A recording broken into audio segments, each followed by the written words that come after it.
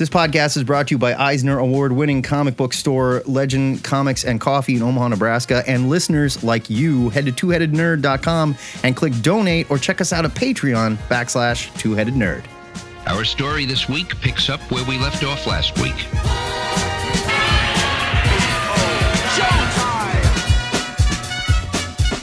Broadcasting from the Ziggurat at Omaha in caverns deep below the metro area, it is episode 674 of the Two-Headed Nerd Comic Book Podcast. I'm your head number one, the internet's Joe Patrick, and I'm here to tell you, just because Tom King kills Guy Gardner doesn't mean he's actually dead. My name is Matt Baum, your head number two, and I don't understand what the big deal is. I've been calling for the death of Guy Gardner for years because everybody knows Nort rules and should have that spotlight.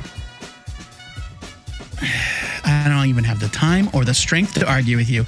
The Cosmic Long Box returns this week, and for those of you new to the show, it is a sentient, powerful cosmic relic we uncovered that tracks comics across the time stream and forces us to discuss and review back issues based on a theme. That sound you hear is the Cosmic Long Box opening and bathing us in tachyons, hurling us through time, which means it's back issue review time in the Ziggurat.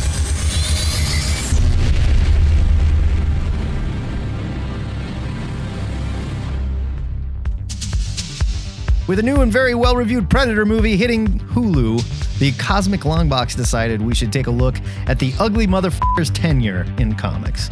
Almost immediately after the first Predator's box office success, Dark Horse scooped up the comic license for Predator, and the hunt was no longer just focused on Schwarzenegger and Danny Glover.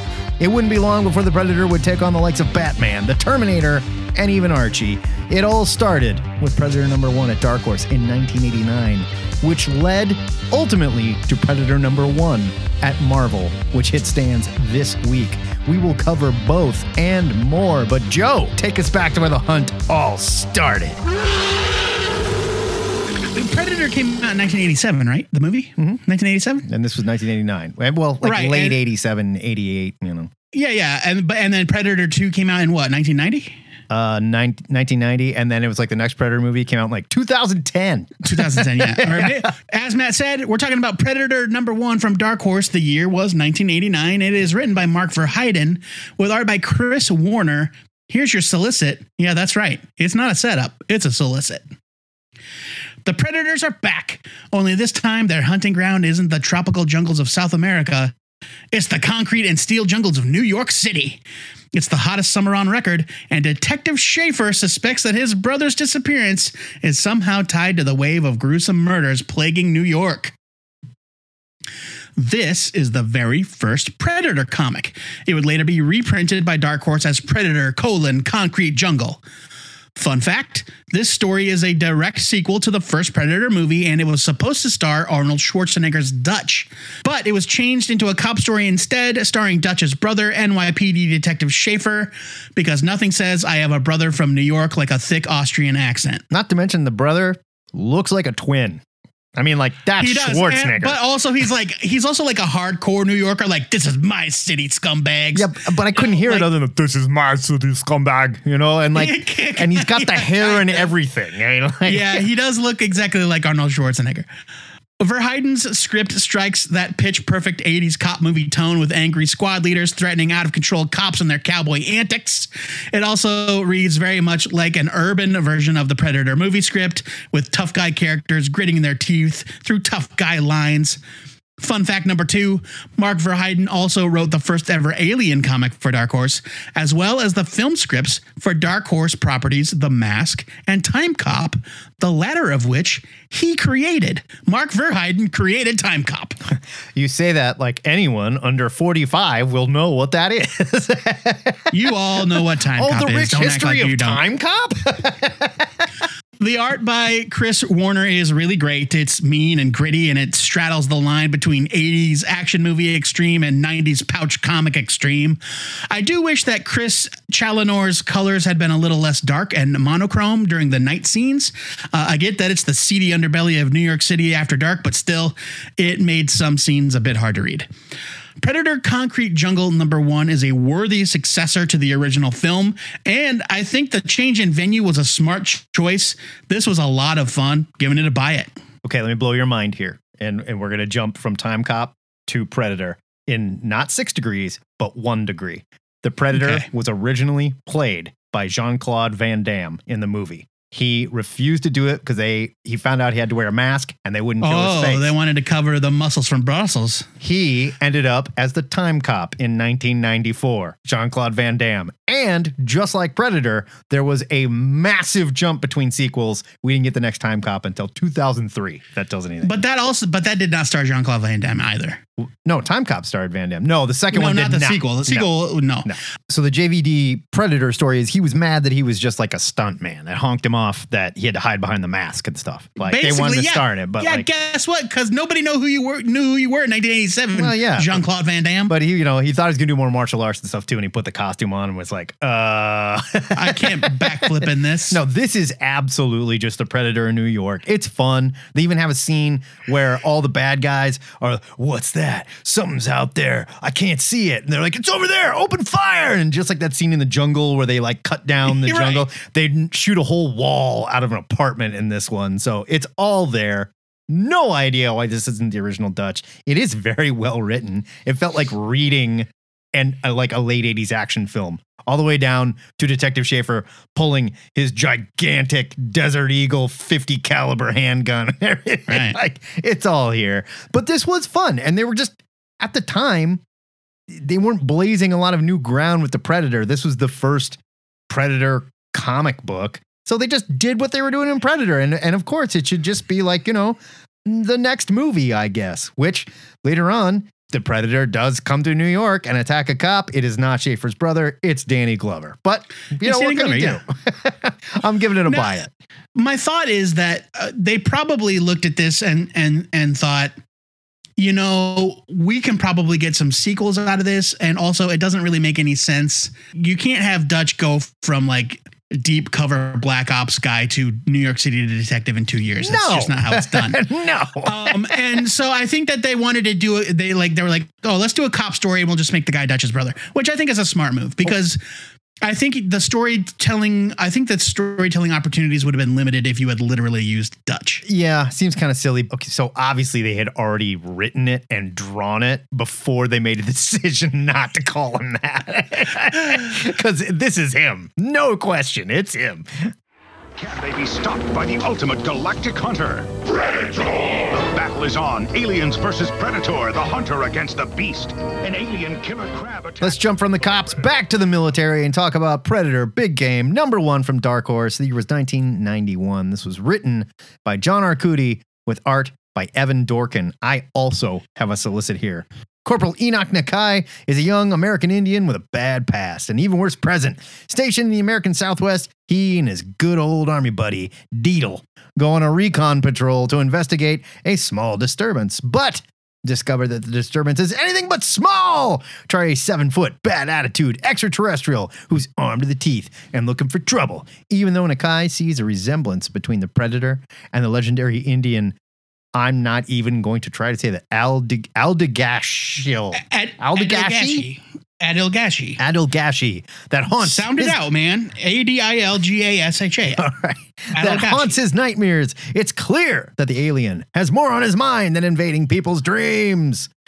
Big Game was Dark Horse's second original Predator miniseries after Concrete Jungle, and it featured two of my favorite creators of the 90s. John Arcudi's name had been attached to several of the better Dark Horse hero comics, including The Machine, which I love.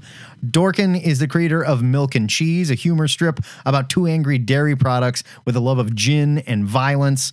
You might know him better these days from Beasts of Burden. If you haven't checked it out, you should. It's wonderful.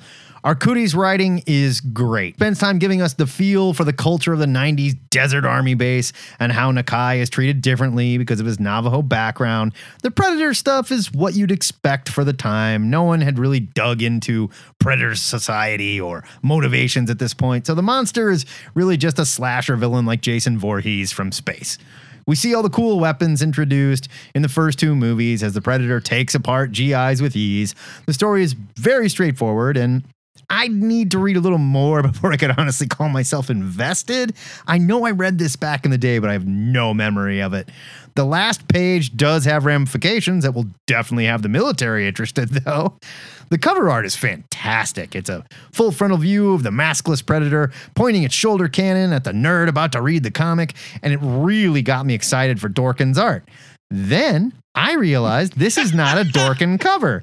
Chris Warner was on cover duty, and Dorkin's art, while not bad, is at best not very consistent either. There are some panels that look good. As long as his Predators wear the mask, he looks scary. When it comes off, things get a little comical. He's kind of got like a Cookie Monster face. He does a really nice job drawing the cloaking ability, which had to be difficult before digital FX were a thing. I love Dorkin, but this may have been early in his career when he was still figuring out his penciling style. It's not the Evan Dorkin that I recognize. I'm giving this a skim it. I like the choice of the Navajo character and feeling like an outsider, coming across the Predator and seeing it differently than all the other, white guy GIs might deal with it. But it's just a skim it. Yeah.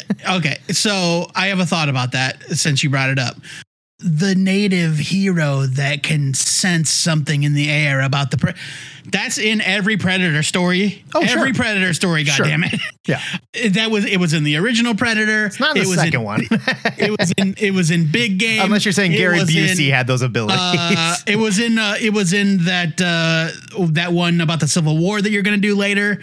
It's in the Tarzan one. It's just like, come on. I don't know that they were like leaning into his Native American powers, and Navajo trackers are a thing. No. I understand. I understand all that, but it's just like a whole, like generations of them that went into the military. I definitely get it, but almost every Predator story has one, and after a while, it's just like, okay, all right. Now, this was even before the second movie came out. Keep that in mind. That's fair. You know what? That's fair. The story was good. The art is troubling. Yeah. Not troubling, No, but I mean, not great. But it's not, the art isn't great. And that's like, I was kind of surprised to find Evan Dorkin's name on it because Evan Dorkin very quickly would make a name for himself drawing things like Dork and Milk and Cheese. Yeah. And he had his own self-published book called Hectic Planet, which was much more in line with the style we find familiar today. Very comical, very cartoonish. This was like almost like Tank Girl-esque. It kind of looks like he's fighting his own style in it. Like he's like, don't do what I would do. Don't do what I would do. It's unusual. Yeah. It's unusual to see this from him. I'm giving this a skim it as well because I didn't really love the art, but he's also finding himself, as you said. Yeah. You're one ugly motherfucker. Round one, fight. Let's move along to somebody the Predator has no business fighting. Magnus Robot Fighter. Yes. Next up, as Matt intimated, it is Predator versus Magnus Robot Fighter #1 from Dark Horse / Valiant. The year was 1992. This is written by John Ostrander and Jim Shooter, with art by Lee Weeks. Here's your solicit. A Predator stalks Northam 4001, searching for his most prized trophy, the XO Man-O-War helmet. The stolen trophy has fallen into the hands of a certain Goaf, a man called Magnus. I don't know what Goaf means. I don't think it matters. I think they're like gophers because they live underground. Well, yeah, but Magnus isn't a gopher. I don't know. I mean, he lives in the underground cities, doesn't he? I don't know. I quickly realized I have never read any Magnus Robot Fighter. We're going to get into it. We're going to get into that exact same situation with me. Anyway, Magnus, whose steel smashing strength has earned him the title Robot Fighter. Thus, the stage is set for the battle of the 41st century. There don't appear any credits at all within the pages of this comic book. Can you back me up on that? No, I couldn't find see them. But this was 1992 before they credited it was and stuff. And whenever there's an intercompany crossover, usually one company or the other does the heavy lifting, which is why, like, when there is something like Amalgam, where there are a lot of different ones, you've got one trade that's all the Marvel ones and one trade that's all the DC ones, and you can definitely tell that they're kind of different. Valiant used to put, if I recall correctly, Valiant wasn't big on like title pages with credit boxes. They would put their credits like in the margins of the white space on the first page of all their comics. Really?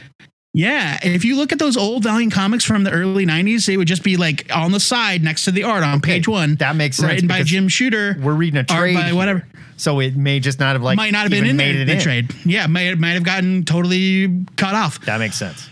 But a quick Google search revealed it was written by Shooter and Ostrander, and I knew it was Lee Weeks' art. Oh yeah, for the second I laid eyes on it. I don't really know anything at all about Magnus Robot Fighter, except that he is a very secure man who is not afraid to rock a miniskirt and brag about it. And brag about it. Like, look, if you looked that good in a miniskirt, you'd wear one too. His girlfriend is mildly psychic, and he likes to smash robots. But he's more complicated than that because, of course, not all robots are evil. Sometimes humanity is the real enemy. I would go as far as to say that most of the time humanity is the real enemy, even when there are terrifying space hunters running around. I did kind of enjoy how the group of shitty hunters were mirrored after British high society with their fox hunts and whatnot. Fat dudes on horseback yelling tally ho and all that. That was kind of neat. I thought it was clever.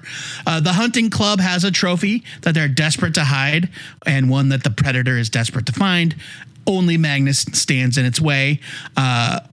We know from the solicit, it is an XO helmet. The solicit says it is the Exo Manowar helmet, which maybe it is, but I thought that there was more than one suit. I don't know anything about Exo Manowar either. I mean, I know enough, but I think there was just one. I know enough. I only know it from the modern stuff. I don't know anything about the early days. I think it's pretty similar. Like there was only one. But so the flashback story where we see the inhabitant of the Exo armor die, killing the previous predator, that was only like a few years prior, like 3999 AD or whatever. Other people can wear and so it was clearly not Eric of Dacia or whatever the guy's name was. I don't know, maybe it was. It's Valiant. I don't think so. They weren't afraid it was of that it was not the Visigoth. It was not the Visigoth barbarian. Anyway, it's the Exo Manowar armor, which I thought was a clever little crossover. He killed the earlier predator some years previous. Now that predator's friend is back to claim its trophy or get its revenge or both. I'm not quite sure. Ostrander's script is pretty straightforward. It's very traditional comic book banter. I liked the take on the societal divide present even in the far future. I liked that Magnus was on the right side and that his only personality trait was not just robot fighting. He also likes to get sexy with his sexy lady sometimes. She's hot. They got down in this comic, and the robot and the Exo armor like to watch. It's kinky. He's not a grief-stricken, conflicted orphan like Batman. He's just a guy who loves a girl who has psychic robot powers.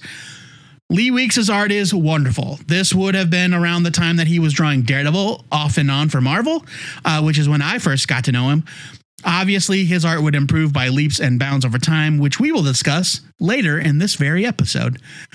Predator versus Magnus Robot Fighter #1 sets up an interesting conflict in a world I really know very little about. It's a short 2-issue series. I might just check out the other half to see how it ends because this issue piqued my interest. I'm giving it a buy it.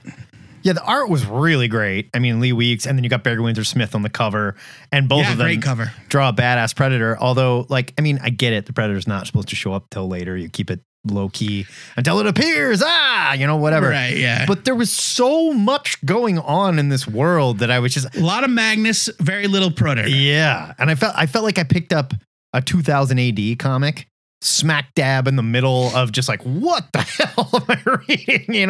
Like I was dropped into Mega City 1 and just went, whoa. I mean, what's not bad? It just made me realize very quickly, I don't know anything. Oh yeah, no, about this character. I still have no idea and about a lot of stuff. Shaking my head a little bit, trying to it's not this comic's fault that this is not a good introduction to Magnus Robot Fighter. It's a perfectly good introduction to the Predator, but I would argue the Predator does not have as much going on. You know what I mean? I mean, Predator mythos, relatively simple. Right. You know the rules. And maybe I was a little lost because of that. The comic book is not bad. It's very well written. It's very well drawn. I really don't have any problems with it other than I just felt a little lost. That's on me, I suppose. I mean, I guess I will give it a buy it. But I mean, that's what happens when you have a comic that's very well written and very well drawn. You give it a buy it. I'm giving it a buy it. I just don't think it's a good introduction to this character. And if you want to know Magnus Robot Fighter, don't start here. Is my caveat. Well, sure, and you know what? And I think that that's a fine caveat, Matt. But when when you have taken on the task that when you have accepted the duty laid at your feet by the Cosmic Longbox, right? Sometimes that's what you get. You gotta do what you gotta do. You get a comic where you're just like, I have no idea what's going on, but I liked it. I just fully admit, I guess I had an idea of Magnus Robot Fighter in my head. This was not that idea. That's all I have to say about it. That's fair. That's fair. And again, that's on me.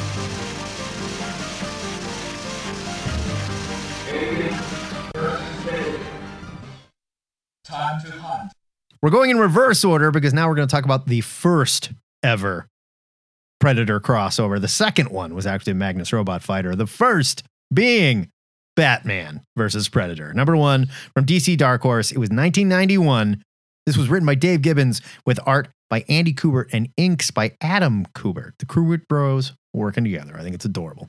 We like to joke about how insane the Aliens Predator crossovers got in the early 2000s, but this was the first time Dark Horse took part in any intercompany crossover, and it was a huge deal back in 1991. Batman Predator was a massive sales success and would launch 2 more sequel crossovers, Blood Match and Blood Ties, all of which were really good, honestly. Here, Gibbons comes in to tell a Batman story first and foremost. 2 mob bosses hire boxers to settle a score. Both boxers end up dead. There's a mystery here, and of course, the world's greatest detective is on the case. Both murders have strange circumstances and witnesses whose stories don't make a lot of sense. They all talk about an invisible creature that killed the boxers or gangsters with guns but left the unarmed alone. The reader doesn't even see a predator until the final act of the comic, and it's a brilliant choice. Gibbons understands that Batman can carry this book, and how he actually gets to face the predator is the story. His Batman is calm, capable, and using his detective skills to draw the predator's hunt away from the Gotham mob by making himself the largest threat, and therefore the most interesting target. It's cool because you get to see Batman like literally flip a switch when he figures out what's going on and just start kicking the shit out of gangsters to get the Predator's attention. It's a great use of both characters. The Kuberts are incredible on art. So much so, Adam won an Eisner for his inking. I'm pretty sure this was Andy Kubert's first Batman work. I looked it up and I couldn't find anything before that. I know that they did an Adam Strange miniseries together, you know. Yeah, not as first DC, I think just first. Yeah, but I don't know that he did. Well, yeah, no, in 1992, he's on X-Men. It's very soon after this, he's on X-Men at the very least. He brings his flashy action to the dark alleys of Gotham, and it works perfectly. Drawing Batman is one thing, but nailing a character design like the Predator is much more difficult. There's just more moving pieces to the costume. Luckily, Kubert has no problems making the Yautja look big, menacing, and a massive challenge for the Bat. That's what that word was we couldn't figure out last week. The Yautja. I don't get it. That's a predator. That's their species. That's their species? We are human. They are Yautja. Which I assume they pronounce like or something. I don't know. Sure. When a crossover like this is taken seriously by the right creative team, you get incredible results like Batman versus Predator. This book was awesome, and it was super fun to revisit it. And I want to read all of these again now because they were great. I'm giving it a buy it. To address what you said earlier, this was a huge deal. And I remember it at the time because this was the sort of comic that like the gas station spinner rack had. Oh, yeah. DC wanted to promote the hell out of this book, and they wanted it in as many hands as possible. And we are in 1992. We are still like living that Batmania dream. And yeah, it was everywhere. It was chunky too. This was not like a little comic book. This was a bigger book they put out. It was thicker. Yeah. I think it predated Prestige format, but it was it was thicker, 48 pages. But it's really, really great. The art is beautiful. I love the Kuberts. I love them. I love them both. Like they were my own two sons. And the sequels are also, like you said, pretty fun. Like Rodolfo DiMaggio draws one of them. Yeah. Rodolfo DiMaggio, for those of you who don't know, because the man fell off the face of the planet Earth, Rodolfo DiMaggio was an artist from the 90s that ended up drawing the tail end of Chuck Dixon's Green Arrow. He is the co-creator of Connor Hawke, and he is one of the best artists of that era. I love him. One of the very best artists of that era. But yeah, this is great. The sequels are great. At a certain point, I know that they were still popular enough that DC and Dark Horse put out a series of 4 trade paperbacks reprinting all of the Batman versus Predator crossovers. Yeah. And if you can find them, they're awesome. But it's a huge buy it. It's fantastic. Attention all units. The Predator has accessed level 4. All doors have been secured. Stay on maximum alert. This thing must be stopped now. Taking it back in time a little bit farther, probably to a character that I would say had a little bit of inspiration for Batman. It's Tarzan vs. Predator at the Earth's Core, #1 from Dark Horse Comics, 1996. It's written by Walt Simonson with art by Lee Weeks. Here to solicit, in the center of the earth lies Pellucidar, the last bastion of primeval forest in the world. To Tarzan, Lord of the Jungle, this is sacred ground, but to the predators, it is hunting ground. Dark Horse Comics is proud to present Tarzan vs. Predator at the Earth's Core by Walt Simonson and Lee Weeks.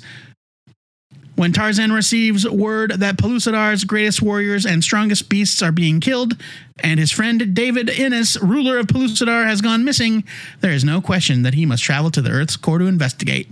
The people of Pellucidar rest a little easier, knowing that their protector is coming, and in this land of eternal noonday sun, the predators rest up for their greatest challenge yet. Is it, though? He is Tarzan. Did you read the second issue?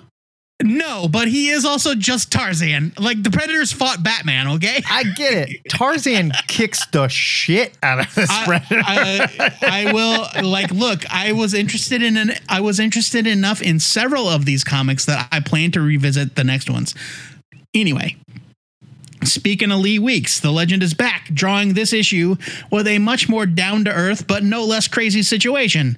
I am not really a Tarzan guy, so I had no idea that he had all these stories where he was like battling weird dinosaur men at the center of the earth and stuff like that. It's an Edgar Rice Burroughs Tarzan at the Earth's Core is the name of the one. I get it. And this issue follows directly up from one of the Edgar Rice Burroughs stories of that nature. I believe it was also called At Earth's Core. Yep. Tarzan receives a distress call from his friend, the Emperor of the Hidden Nation, Pellucidar. Unfortunately, Tarzan is still set in the real world of the early 20th century, so by the time he makes his way to his buddy, it is too late. Some other shithead is in charge now, and his friend's wife is now a scantily clad, wine-pouring slave maiden.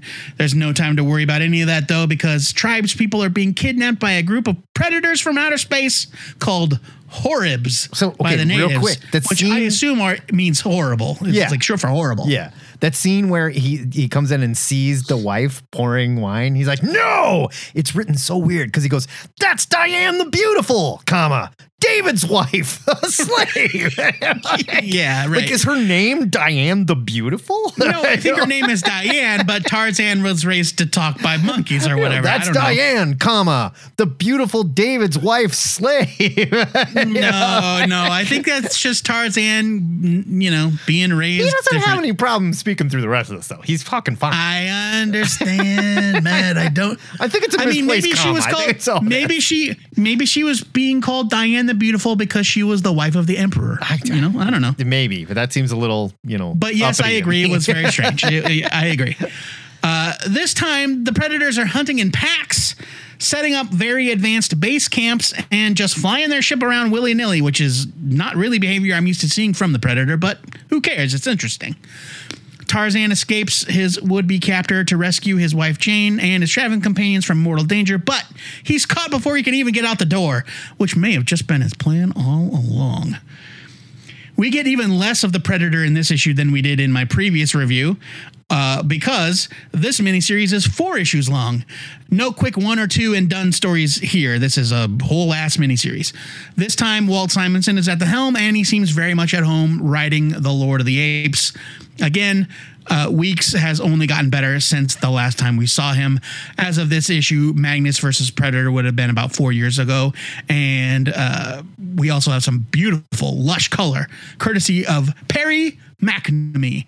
This story has us back in the jungle, a place we're very used to seeing the Predator operate. And so the issue is just bathed in beautiful shades of green. It's gorgeous.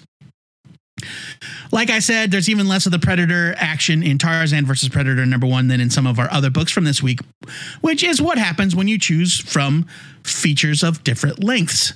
But I think that this was successful enough to set up an interesting premise, a fight that seems lopsided at first glance, though really isn't. So see, I gave him credit. A complex side story beyond just the beast hunts man hook, all of which are hallmarks of an excellent Predator story. Tarzan versus Predator at Earth's Core #1 gets a buy it. I thought it was awesome. Yeah, I love this miniseries. And like, this is hands down my favorite. If you're doing any Predator crossovers, this is the one. It's so great because they write Tarzan as this he obviously is very capable. He's a badass. This is Tarzan later in his life where he has visited England and like he wears clothes. He puts on the loincloth when he's doing his business. He lives in a house. Yeah. But, sometimes Kazar's got to do Kazar shit. Sure. He puts on the loincloth when he's doing business. And in this, like the difference between Tarzan and Batman, and I get it. The Predator fought Batman. Batman's a total badass. It goes toe-to-toe with gods. You know what Tarzan's not afraid to do? Slit your throat. Tarzan is a badass and he understands the laws of the jungle. And like when it comes down, like in issue 2, when they really start getting into Tarzan Predator fight scenes, they are awesome. And this Tarzan is a murderer and I loved it. It's kill or be killed. Tarzan gets it. And I get it. Like there's a whole, that white savior behind Tarzan that follows the character. And I totally get it. And I'm not saying I'm not going to go into, everything behind it. I do love the character. I love the Edgar Rice Burroughs stories, and this team very much pays attention. They also love those stories, and they write Tarzan is very capable. And beyond that, he's not just the leader of these like tribesmen. He is their friend. They respect each other. There's actual dialogue about that in the thing where the United States ambassador comes to Tarzan and he's like, yo, we need you to investigate our team disappearing. Yeah. They're like, what? You're bringing a woman? And Tarzan's like, slow down. What? You're bringing these black people? And Tarzan's like, okay, shut up. Well, he's like, you're bringing these wild men? And he's like, they're not wild men. They're guards and whatever. They're not savages. And he's like, these savages are not my subjects. They are my friends. Right. Yeah. He's like, if you want to bring your slaves, I understand. He's like, these are not my slaves or subjects. Like, these are friends and we're going to need them. And when it comes down to it, the military guys all get killed really fast. And you know who's for sure. Bunch of badasses? Tarzan and the boys. Well, you know what? And here's a spoiler for the book that I really liked. There's a scene where they find the tribesmen that got hit when they were when Jane was taken, right? Right. The nephew of the guy that's with Tarzan is like, oh, I'll tell your father, that you died bravely. And Tarzan's like, look, like he's covered in their blood. Yeah. And they did not decapitate him. They laid him out next to his weapon as a sign of respect. Like they fought him. Yeah. And he gave them the business and they were like, respect. Yeah. Cause there was like Predator blood everywhere. Oh yeah. It was badass. No, this book's and if you look very closely at the art, if you look closely at the art in that scene, underneath the guy's spear is the broken tip of one of those retractable Predator knives. Yeah. No, this book is one of those like fantastic. little Wolverine blades. I'm Yeah, giving it was very good. Huge buy it. Love this story. Introducing Alien vs. Predator for the 64-bit Atari Jaguar. You might not want to play it alone. Mom. Next, we jump from the center of the earth to the Civil War with Predator. Hell, come a walkin'. #1 from Dark Horse. This is written by Nancy Collins with art by Dean Ormston. Here's your solicit. It's the Civil War, a nation divided against itself, and the once green countryside runs red with blood. Even as the conflict destroys towns and families, it serves as bait. Bait for a predator! When two opposing bands of soldiers bear witness to the predator's gruesome atrocities, they realize they have an enemy greater than each other. But can they lay aside their differences long enough to defeat their common foe? The Predator appearing at different times in human history was still a fairly new idea back in 1998, and horror novelist Nancy Collins does a very convincing job with her Civil War setting. The story sets up characters to root for on both sides of the human conflict, and she uses them to tell some very spooky stories as they try and guess what is in the Ozark Woods hunting them. Collins had written other horror comics before this, including Swamp Thing and the Topps classic Jason versus Leatherface, and she brings a decidedly horror tone to this Predator story. I can't guarantee that the Jason versus Leatherface counts as a classic, but No, but I will say this, that Nancy Collins wrote enough Swamp Thing issues 110 through 138 that DC put out a Swamp Thing by Nancy Collins omnibus in 2020. No kidding. All right. Yeah, it's out of print. She also took place in as far as I know, the first and only Vertigo crossover event, the Children's Crusade, which ran through a bunch of Vertigo annuals that year. Fair enough. So it's easy to forget that Dean Ormston has been around for as long as he has, and even back in 1998, his heart was excellent. Before he co-created The Black Hammer with Jeff Lemire, Ormston caught my attention in the pages of Mike Carey's Lucifer. His creepy, thin-line style was perfect for the Vertigo titles he worked on, like Sandman, House of Secrets, and others, so he might not be the first name you'd think of for a Predator comic, but he is fantastic here. Most of the issue is Confederate and Union soldiers, of course, but when the Predator does show up, it is scary as hell, and Ormston nails it. I ended up reading the second issue of this mini, and the story ends just as good as it started. More than 2 issues of the story may not have worked so well, but Hell Come a Walkin' is a tight 2-issue mini that Marvel should take note of now that they have the rights to Predator. In their defense, they didn't lead off with Predator versus Wolverine, but you know it's got to be in the works. I'm giving this a buy it. I am actually really stunned at their restraint, considering they are. It's impressive. They are. I mean, what? We're 2 years deep into their Aliens, a year deep into their Aliens. And the Aliens haven't touched anybody in the MCU yet. Not even a whiff. Yeah. Not even a whiff, except for maybe they did a variant cover month or something. Didn't they? That's about it. Dean Ormston, I would say that his art, at least in this comic, is almost Kev Walker-esque. Kev Walker also draws with a very thin, angular style. And like chunky kind of characters. And it's very, like, we'll talk about him shortly. Yeah. But it's very fitting. I thought that this comic was great. I've never read anything by Nancy Collins, and I know that I joked about it earlier, but because her name immediately evokes thoughts of Jackie Collins, the romance novelist, but she is her own woman. And her work in this comic was awesome, and the art was tremendous. I loved it. It's a buy it. Her Swamp Thing is really good too. Check it out. It's fun stuff. Issues 110 through 138. There's a lot of it to enjoy.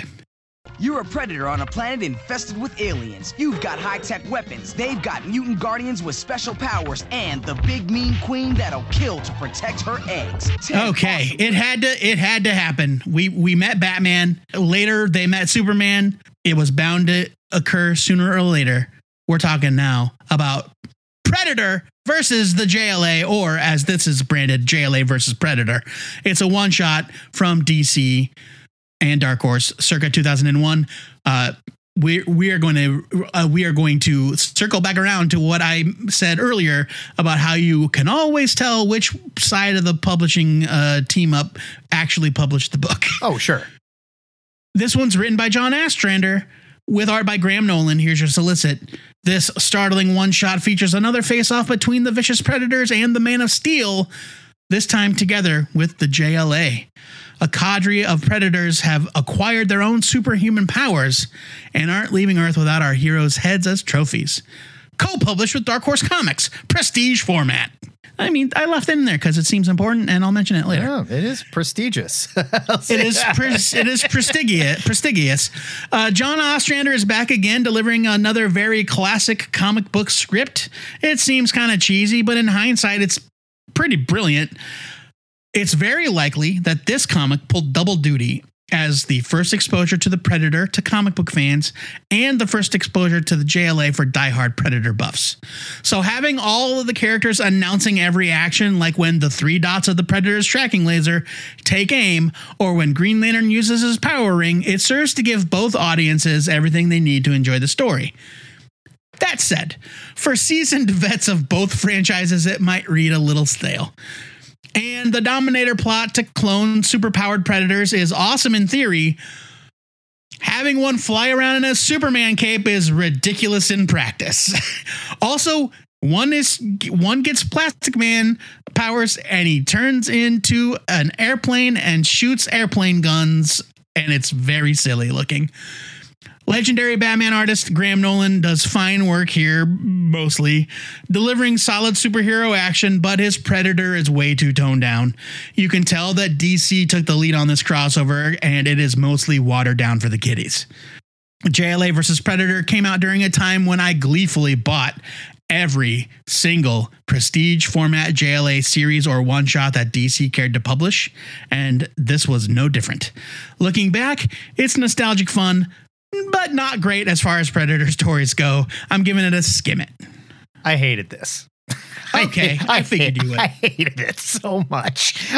This was 2001. There's no way it was anybody's first foray into Predator at this point. No, come on now. I'm saying it is depths. It's absolutely possible. There are lots of people even still today that have never read a superhero comic. I mean, okay, fine, whatever. But I'm sorry. This is so dated, and the Predators all getting powers and stuff for dumb reasons. Look, come on.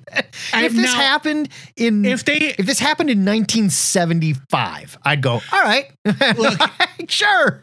My issue is not I think that the idea that it is a Dominator plot and these are Predator clones and not real Predators. Sure. Whatever. Fine.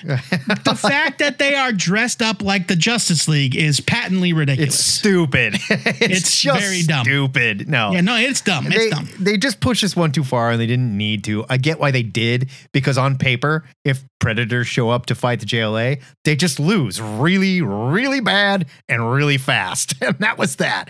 Whatever. This is just forced. I didn't care about it. I don't think it's good Graham Nolan work, and I like Graham Nolan. I think it's got moments of good, and then a lot of it is not great. I can't give it anything but a leave it. I hated it. I read this. Yeah, I mean, that's fair. I will admit this fully. There's a scene where Kyle Rayner, Green Lantern, and Superman are searching the Watchtower, and they find the severed head of John Jones, the Martian Manhunter, on a pike. And it is one of the silliest. It's so dumb looking. It's supposed to be terrifying, but it's very silly looking. Dumb looking. But I did appreciate the fact that this did take place in continuity in the context of the DC meets Predator verse, right? Fine. So Batman and Superman knew who these guys were. I thought that was cool. Sure. Also, John Jones, shapeshifter, not a big deal if his head gets cut off. So. Well, yeah, I mean, and that's quickly addressed by the comic. But when you see it in the book, and it's just he's got this dumb looking, he's got this goofy look on his face. It's just that's very silly. Yeah, it was stupid. Vive el enfrentamiento. Aliens contra Depredador. Ahora en exclusivo 2-pack para doble emoción. Now, normally we don't do this, but we're going to jump to modern day to go full circle and review Predator number one. Pretty sure we did this one, Alien number one. Did we do this with Alien? Okay, well then we're just pretty sure then we'll call it equal opportunity here for Predators and Aliens. All right, we're going to cover Predator number one. Came out just yesterday from Marvel, 2022. This is came out today. When they hear this, it'll be yesterday, I guess. Oh, fair enough. Written by Ed Brisson with art by Kev Walker. We just talked about him. Here's your solicit. Hunt, kill, repeat. In the near future, a young girl sees her family slaughtered by the deadliest and most feared hunter in the universe. You guessed it, a predator. Years later, though her ship is barely holding together and food is running short, Theta won't stop stalking the spaceways until the Yautja monster who killed her family is dead. Or she is. Yautja. Ed Brisson, who wrote Iron Fist and Ghost Rider, and Kev Walker, who worked on Doctor Strange and Dr. Aphra, no relation, forge a violent, heartbreaking, and unforgettable new chapter in the Predator saga. Not to be missed! Joke's on you. Dr. Aphra is actually the descendant of Doctor Strange. No kidding. Go figure. Yeah. I mean, that would make sense because everyone's related to everyone in Star Wars, apparently. One through line you may have noticed in all of our reviews is the Predator formula. I mentioned it earlier, but it's basically an unstoppable bad guy slasher flick from the victim's or sole survivor's point of view. Brisson shows he understands the formula, but he's able to put his own spin on it, and the plot works very well. Theta gave me Ripley from Alien vibes. She's a survivor that's dealt with predators in the past, but unlike Ripley, she is running straight towards the predators. The story is set in a future reminiscent of Alien as well, with bulky ships that make space travel possible, but still kind of a pain in the ass. The script works very well, jumping from Theta's past to present, setting up a classic revenge story in the vein of old westerns or kung fu flicks. You killed my family, now I'm coming to kill you type thing. Kev Walker. Like Above Snakes Exactly. was a comic we just reviewed that had that's the very same formula. Kev Walker is an artist I have followed for a while. He is another one of those creators that just seems to have come onto the scene fully fledged and oozing with style. But this comic is easily some of his best work. His chunky style really lends itself to the Predator design, and his action panels, whether it's a Predator taking apart an unsuspecting crew or a ship crash landing, are huge and cinematic in scope. They're just gorgeous. This is an excellent start to the Predator's tenure at Marvel, and I am glad that they waited at least one issue before we see their superheroes line up to be threatened at first by the monster and then ultimately kick its ass. This is a buy it. It's a great start for Predator at Marvel, and I know we're joking about it, but had you told me that this is going to be the first story, Matt, do you want to bet? Do you think the first story will be a woman hunting down predators that killed her family, or Predator versus Wolverine? I would have put $100 million on Predator versus Wolverine. You know, it's funny because unlike something like Star Wars, Star Wars, you get both, but unlike something like Star Wars, I think that Aliens and Predator are much better served by being a series of limited series. Yes, you know what I'm saying? I totally agree. Like Predator, Concrete Jungle, Predator, All Hell's a Poppin', you know, or whatever. That wasn't the name of it. But instead of that, we have just like Aliens and it's ongoing. And now we have Predator and it's ongoing. And that's interesting, but I wonder how they're going to sustain that, because this cannot be this woman's story forever. No. This is a story that has a finite shelf life, and I'm saying it's 4 to 6 issues, maybe 12. Maybe. And but Predator could easily become another story that just continues after that. No, it's true. And that's what they've done with Aliens. That's where it strikes me as odd that Marvel would have decided to market it as ongoing when you know that they will just as easily put out a new number one. Sure. And say, this one's Predator. Sure. You know, cooler than the other side of the pillow, number one. But Joe, then you can have 2 Predator comics. See? Oh, what come have on. I done? What are you even thinking It's like here? I forgot. It's like I forgot. It's like this is my first day or something. Anyway, I also think that unlike somebody like Conan, who you can technically fold into the Marvel universe I would and argue, have it make fight that urge. Yes, fight the urge. But at least Conan makes some semblance of sense because you've got Kulan Gath and blah blah blah. There are ways that you can bring Conan into the Marvel universe. Sure. I think by default the setting should be that Predator and Alien stand alone, not even together amongst themselves, but alone.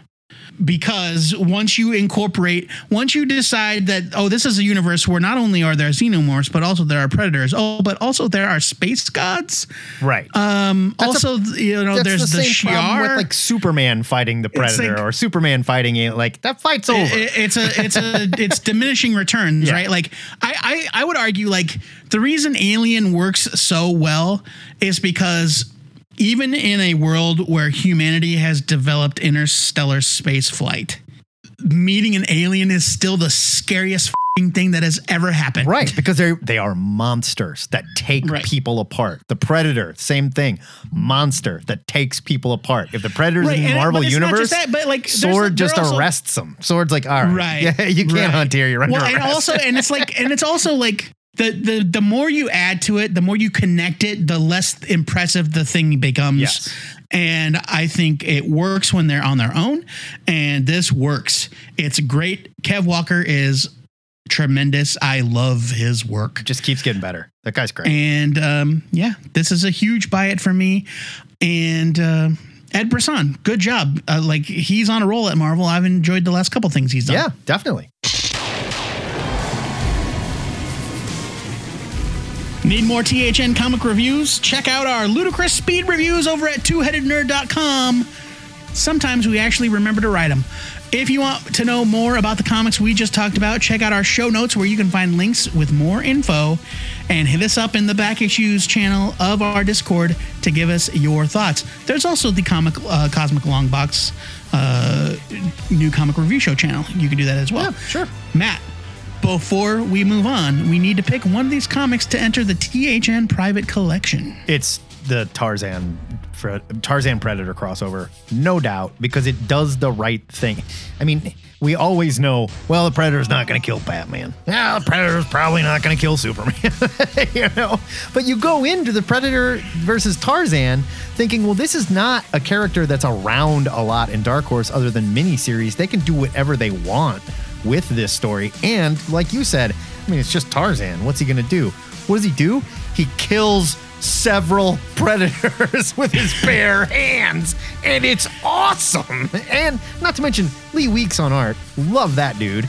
It just goes to show, while the formula may seem very simple, and I can see how some people are like, I'm not even interested in these comics, because you know the formula every time. You can still do really cool things within that formula, especially with this Predator character. Whereas JLA Predator, I would argue, was a lackluster failure that was overthought, over-engineered, and just bad. Yeah, I'm going to give it to Tarzan versus Predator as well. If for no other reason than I went into it thinking that I did not care about Tarzan, and I was not a fan of the character. And at the end of it, I was like, I would like to know immediately what happens next to Tarzan, please. There is a lot of great Dark Horse Tarzan stuff. I'm sure there is, and really it's not that I don't have respect for the creation or the writer or anything like that. It's just not really my cup of tea. Sure. It's it's just not. It's never been my thing. He's no Kazar. I'll give you that. I understand that Kazar is Tarzan, but Kazar also exists on a planet with the X-Men. So. I get it. Yeah, it's Tarzan versus Predator at the Earth score number 1. It was really, really well done. And Lee Weeks has been one of my favorite comic book artists for a very, very long time. And Weeks is a top 10 guy for me, easily. I would kill for a page of his art from this book. I would literally kill someone for it. Somebody I like. I would kill you for a page of his art. You wouldn't kill me. You'd kill somebody that you like a little bit less than me.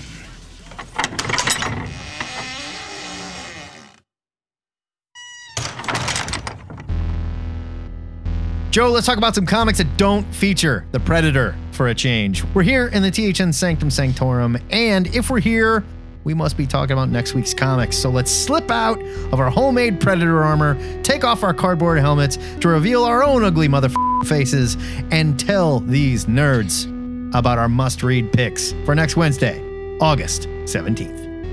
My pick for next week is 20th Century Men, #1 from Image Comics. It's $3.99. It's written by Dennis Camp with art by S. Morian.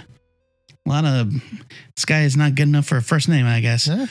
Here's your solicit. At the end of the 20th century, superheroes, geniuses, madmen, and activists rush toward World War III. A Soviet iron hero, a superpowered American president, an insane cyborg soldier, an Afghan woman hell-bent on building a better life for her people. These strange yet familiar beings collide in a story that mixes history, politics, and comic book mythology into something totally new. Welcome to 20th Century Men, where the edges of our reality and fiction touch, overlap, ... and then explode. Whoa. I know. Sounds great. Sounds kind of like a Black Hammer-esque, like, homage to familiar superhero tropes placed into another situation. Who are these creators? Are they brand new? Oh, Dennis Camp is the new writer of Bloodshot. But I think it sounds great. The cover is cool. I'm looking forward to it. Okay. My pick for next week is Parasomnia, The Dreaming God. #1. It's from Dark Horse. It's $3.99. It's written by Cullen Bunn with artist Andrea Mutti. Here's your solicit. Cullen Bunn, Harrow County, and Andrea Mutti, Bunny Mask, return. Those are comic books they worked on, by the way. Return with their hit adventure tale of two worlds split between dreams and reality. As the hunt for his missing son continues, our hero shifts worlds from the nightmarish Lovecraftian dreamscape to a cyberpunk metropolis where a ruthless cult continues to plague him and reality and fantasy continue to blur.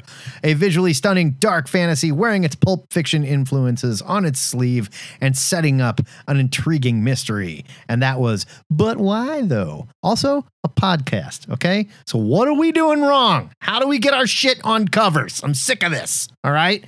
We loved Parasomnia. I guess we just need to know more comic book creators. We loved Parasomnia. The first one, I believe I reviewed it. I'll have a link to that in the notes as well. It's just a kick-ass story. Andrea Mutti.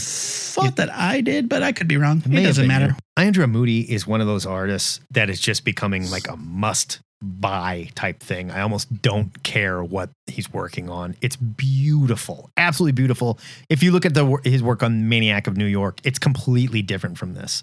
But you can still see the style there.